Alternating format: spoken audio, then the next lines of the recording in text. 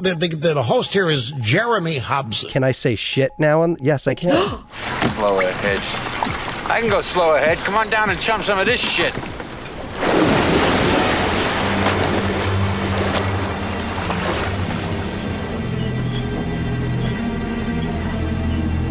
You're gonna need a bigger boat. This is the Hobcast. This is the Hobcast. I'm Jeremy Hobson. Thank you so much for being here. Welcome back if you've been here before. This is episode 12 of the Hobcast. And I realized that there has been a strong bias in this podcast for the first 11 episodes, really. A bias toward land-based topics, whether they be Afghanistan, the economy, COVID-19, music, the arts. All of the Hobcasts up until now have been about the land.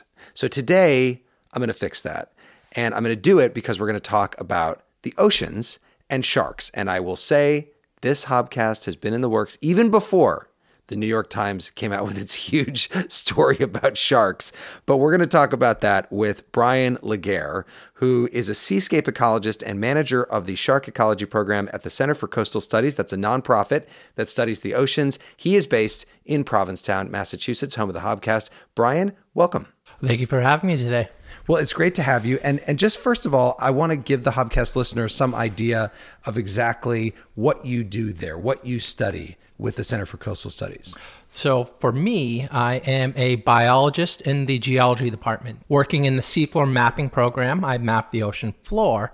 But my background as a fisheries biologist is I track and I understand how fish use the environment in which they live in. And that has confluenced on a project where I'm studying how white sharks use shallow water on Cape Cod. Mm-hmm. Now, when you say you're mapping the ocean floor, how much of the ocean floor and why would you want to map it? So here on the Cape, we specialize in shallow water mapping. And what we have is a very active coastline where it's constantly eroding and moving and the habitat is changing.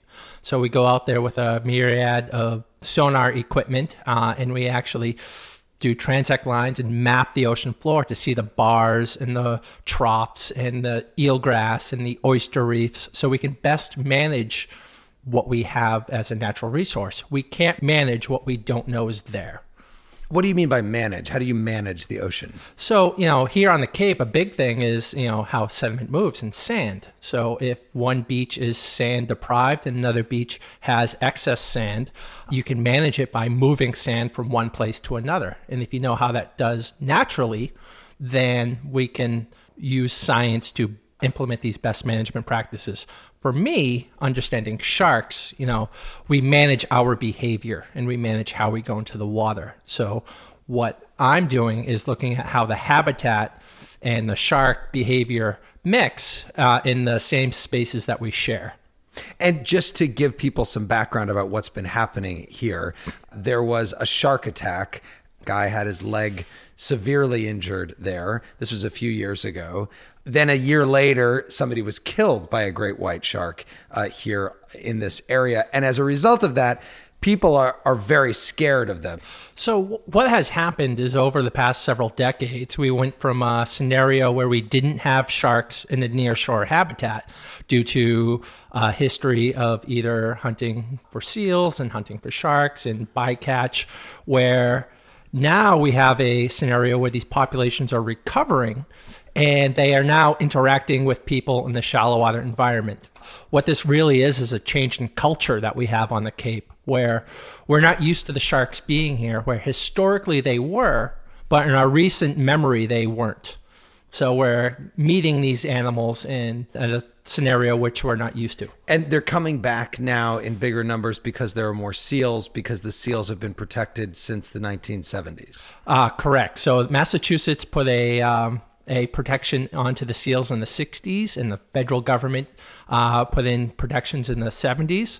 And then concurrently in the 90s and early thousands, we've protected the white sharks. So these two populations recovering and repopulating these areas is a great management success story in a lot of ways. Since you now are tracking these sharks off the coast here, and you've got these, sonar detectors to see where they are? Yeah, so What has happened is over the past decade, the Division of Marine Fisheries and the Atlantic White Shark Conservancy have been tagging a great number of sharks using what's called an acoustic pinger, an acoustic tag.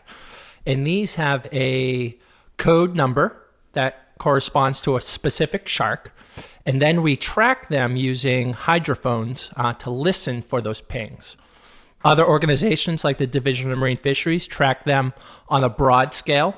But what I'm doing differently here is tracking them on the fine scale down to about the meter and how they're using water between 0 and about 30 feet. And you're doing that for what reason? So after the several shark incidences that have occurred over the last decade, there's been a lot of questions on how we move forward living with these animals. When someone comes to me as a biologist asking me, like, where should I swim? How should I swim? What types of time? These are questions we can answer with science and with understanding the animal's behavior. And that is where I come into play as a scientist, is I'm looking at how the shark's behavior in the same spaces that we share can both change our behavior to be safer and more comfortable at the beach and also create some really interesting biological information on the sharks. So do you see a world where the sharks are there and that's fine, and we're there and that's fine, and there's not going to be any incidents between sharks and people? Well, there's perfect examples of this across the world. There are still incidences where, people will have, negative encounters with the sharks where someone will get bit and whatnot in Southern California, in Australia, in South Africa. But what has happened there is they have lived for a very long period of time with both seal populations, shark populations, and it's a part of their local culture that sharks are there. But don't they have nets, which we don't have? Australia has places with nets, and they're not as very effective. South Africa has a shark spotting program off their cliffs, which don't really connect to the beaches that we recreate at. These are very different habitats, which is kind of cool from a scientist's point of view, than these other areas. So it's not going to translate perfectly all the management recommendations. So what is the sort of dream scenario of how this all works out with the sharks and the people down the road? Yes. I don't know what the dream scenario is per se, but I know what we can do is start answering people's concerns and questions with science. And we can look at this from a holistic behavioral point of view and say, ultimately, like, this kind of beach should more or less have sharks. And this is what you can do if you want to avoid sharks. And this is what you can do if you feel like swimming in these specific areas. What happens if it's a shark that has been tagged that attacks a person? What happens to that shark? Is it like when a bear attacks a person and they go and kill that shark? No.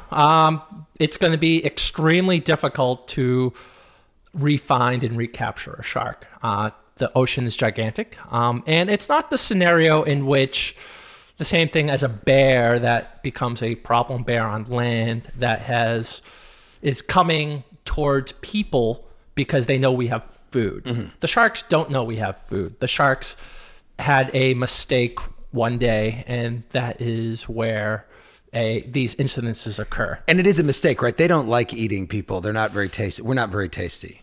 If they liked, going after people, this would be a significantly more common scenario. Uh-huh.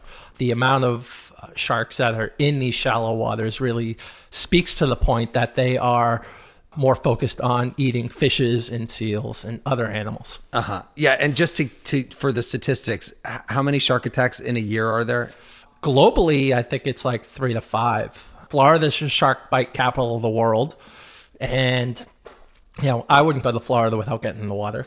But right, neither would I. Yeah. And in fact, I wouldn't even think about a shark when I was in Florida, and here I do all the time. Yeah, it's that part of the culture that we haven't had in the recent times. Are you afraid of sharks at all? I am respectful of sharks. I'm not going to be jumping in the water on the backside in 30-foot depth. It's very turbid. The currents are screaming. It's cold. I like warm water.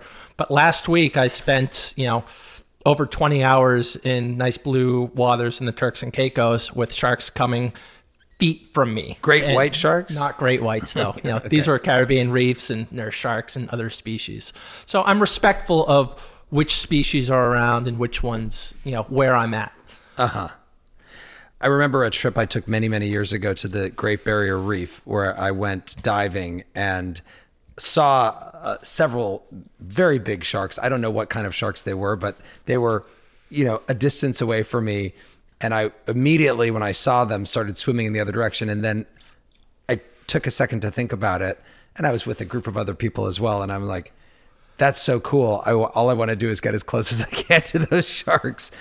Bad idea or good idea? Well, I'm kind of the same way. When I'm underwater on scuba gear, a lot of that fear melts away because you're seeing these animals moving in their natural habitat and how much they really don't care about you. And how much they may come check you out, may be a little curious, but then they realize you don't have a fish, you don't have anything that they're interested in, and you're just this weird blob blowing out bubbles. It really brings them down to, their nature and watching them in the environment. So you've been studying sharks for how long now? So my first shark project was during my master's in around 2009, 2010. I was looking at baby sharks and looking at how lemons and blacktips use two nursery habitats on St. John in the Virgin Islands. What have you learned about sharks in all of your years studying them?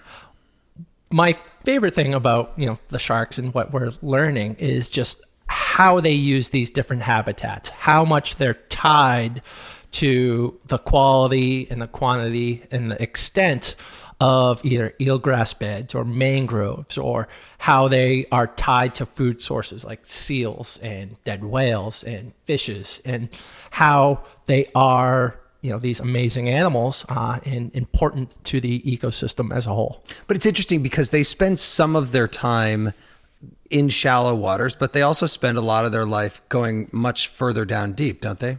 So the amazing thing about white sharks is, yes, they are aggregating here on Cape Cod during the summer. When they leave here, they are extremely individuals. Some of them go to the Mid-Atlantic Ridge. Some go all the way up to Newfoundland and all the way down to the Gulf of Mexico. They're one of the widest distributed fishes in the world. And, they're here for a little summertime jaunt. But then they just go off in their own direction. They're not traveling in packs to one of these places? No. They generally, they're not a social animal in terms of schooling and, seeking out that dependent relationship with another animal. We do believe they do interact. There might be hierarchies at times and territories, but in general, when they leave, they're leaving on their own. We don't know where they're breeding. We don't know where that type of scenario is yet, but yeah, they're individuals. Now, I said at the beginning that we would talk about the oceans and about sharks, and I want to sort of bring that into this a little bit more because over the last many years, we have heard so many stories about rising temperatures from climate change. How is that affecting what you're seeing? So the Gulf of Maine is one of the fastest warming bodies of water in the world. Its temperatures are going higher every year. And what that is doing is changing the food chain, the food structure. So your plankton's going to be earlier or later or less abundant, which translates up and down the food chain, which will ultimately change, the shark patterns. The shark increases on the Cape, I don't know if they're directly related to increasing temperatures and stuff like that. But if they start extending their range further and further north, that's going to be a direct indication of warmer waters in places that, weren't as warm before. How fast are things changing from your perspective? Too fast, especially when we're dealing with, seasonal abundances of forage fish, basically fish that other fish eat, and plankton. When these are seasonal and things get shifted, it can really screw up things for a long period of time. So yeah, no, stuff's changing fast. When you say that, screw up things for a long period of time, screw up things for the sharks? Well, when you're starting from the bottom up, you're going to screw up what they eat, and what they eat also eats the other stuff. So it's a trickle up and trickle down effect with these type of scenarios. Well, and also if, as you say, they really like certain areas, they like certain grasses and things like that, if those areas where the food is for them is shifting, then they may not have the areas that they enjoy. Yeah. A lot of the sharks, especially like when I was dealing with the baby sharks in the nursery habitat, these areas have high repeated use by the same cohorts over time. So the mother shark will go and pup in this area. And if that area becomes degraded over time, she's still going to pup there. But because that's becoming degraded, those pups may not survive as well. And it's this scenario of like habitat destruction that we're really dealing with, as well as increased temperatures. And what about sea level rise? Does that impact the creatures in the sea? It absolutely impacts the creatures in the sea because we have done so much to the coastlines. When we're building on the coastlines and preventing natural shorelines from keeping up with sea level rise, which has happened for a significant period of time, our structures become destroyed, which destroys the habitat in the local area, which will affect the ecosystem as a whole. So are you as a scientist focusing on what's happening in Washington right now, which would be, at the end of the day, the biggest climate change legislation in our lifetime, certainly? We're absolutely paying attention to stuff like that because we are hopeful that we can still move forward trying to understand what's going on. And a lot of climate change packages and funding actually goes to managing what's going to happen, just so we can do it in a smarter way. As opposed to preventing it. As opposed to preventing it, because a lot of this has been occurring for the past 150, 180 years. It's not going to change overnight. But what we need to do is start developing the science and developing the understanding better to manage our coasts so we don't go down the path, too fast.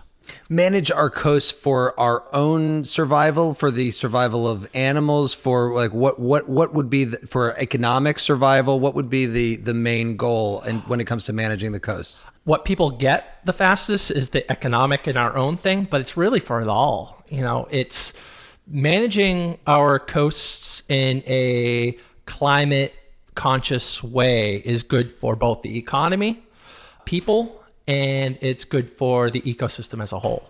As somebody who spends so much time studying this and also out on the water yourself, I mean, how many days a year would you say you're out on the water? At least 50 or 60 on the water and probably another 30 plus on the beach. It's a chunk of time. So what do you think when you are interacting with people like me who, live in this place, but don't spend near it? I've never been that far out to see, off of the coast of Massachusetts. I've certainly not seen the kind of wildlife that you've seen. Do you think I'm missing a lot by not seeing that?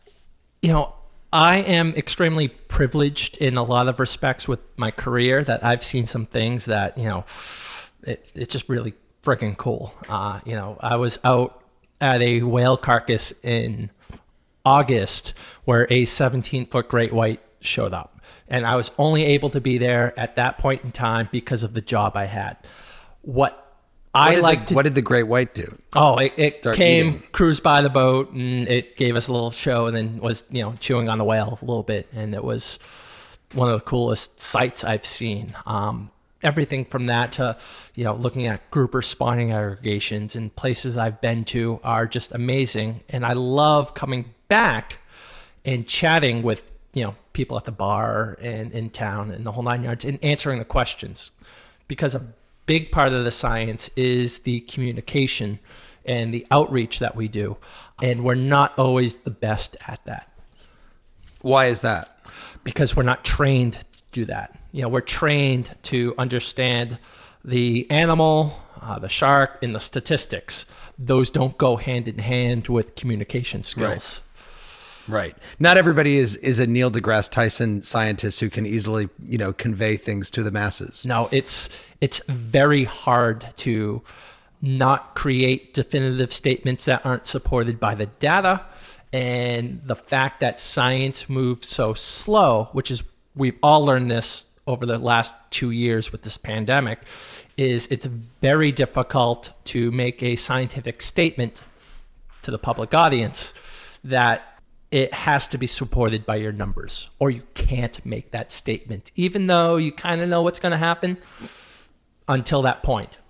Yeah. In your case, I imagine that the people that really want you to get your information out there about how we can live safely with sharks are those who want the tourism economy in this area to do very well. Yeah, so it's the surfers, the recreational beachgoer, the tourism. Everyone has some concept of what we should do about sharks, what we shouldn't do about sharks, and an opinion on how we should move forward. My job as a scientist is to remove myself from some of the emotion, some of the thing, and just look at what the questions are and try to come up with data behind that.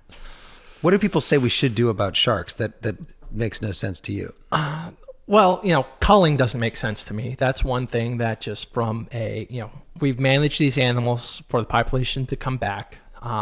Having apex predators in the ecosystem helps keep a stable, healthy ecosystem. And culling just doesn't work. We've looked at it elsewhere, especially with animals that have such a broad-ranging movement and population numbers that can be reduced very quickly can be a problem. Even culling seals to keep the sharks away, that wouldn't be a good idea. Well, the seal population that we're talking about, there's 30+ thousand seals on Cape Cod at any one point in time. They're part of a population that is around 500,000 between Long Island and Newfoundland. And they've traveled between Cape Cod and Newfoundland within a week. So if we're talking about culling seals for the purpose of reducing sharks, that probably isn't a sustainable scenario for the seals. So it doesn't necessarily make sense to me to move that route. What is the one big question you still have that you'd like to answer? That's a tough one. I'm curious to see how well we can start really predicting where these animals are, because they are so individualistic. They are so, large and traveling in such great areas. But, looking at the data preliminarily, there are some patterns that are starting to arise, and it's going to be very fun and very informative to start, communicating that out in the public in the next couple of years. Is there any marine creature that you've not seen that you would really like to? Oh, dozens. Like what? Well, last week I just saw a batfish for the first time, and it was amazing. What is a batfish? This weird pancake-looking animal that has feet almost, and walking around in sandy habitat in the Turks and Caicos. It was a blast. The more sharks I can knock off my list, the better. Every time you see one, it's just an amazing thing. That is Bryan Legare, who is a seascape ecologist and manager of the Shark Ecology Program at the Center for Coastal Studies. And I thank you for listening to the Hobcast. Hope you come back next time when we are going to have, this is all I'm going to say, a amazing tale of survival on the next Hobcast. So tune in for that. Please rate this Hobcast. Please share it with your friends. And I will talk to you next week. I'm Jeremy Hobson. You can find me on Twitter @Jeremy Hobson.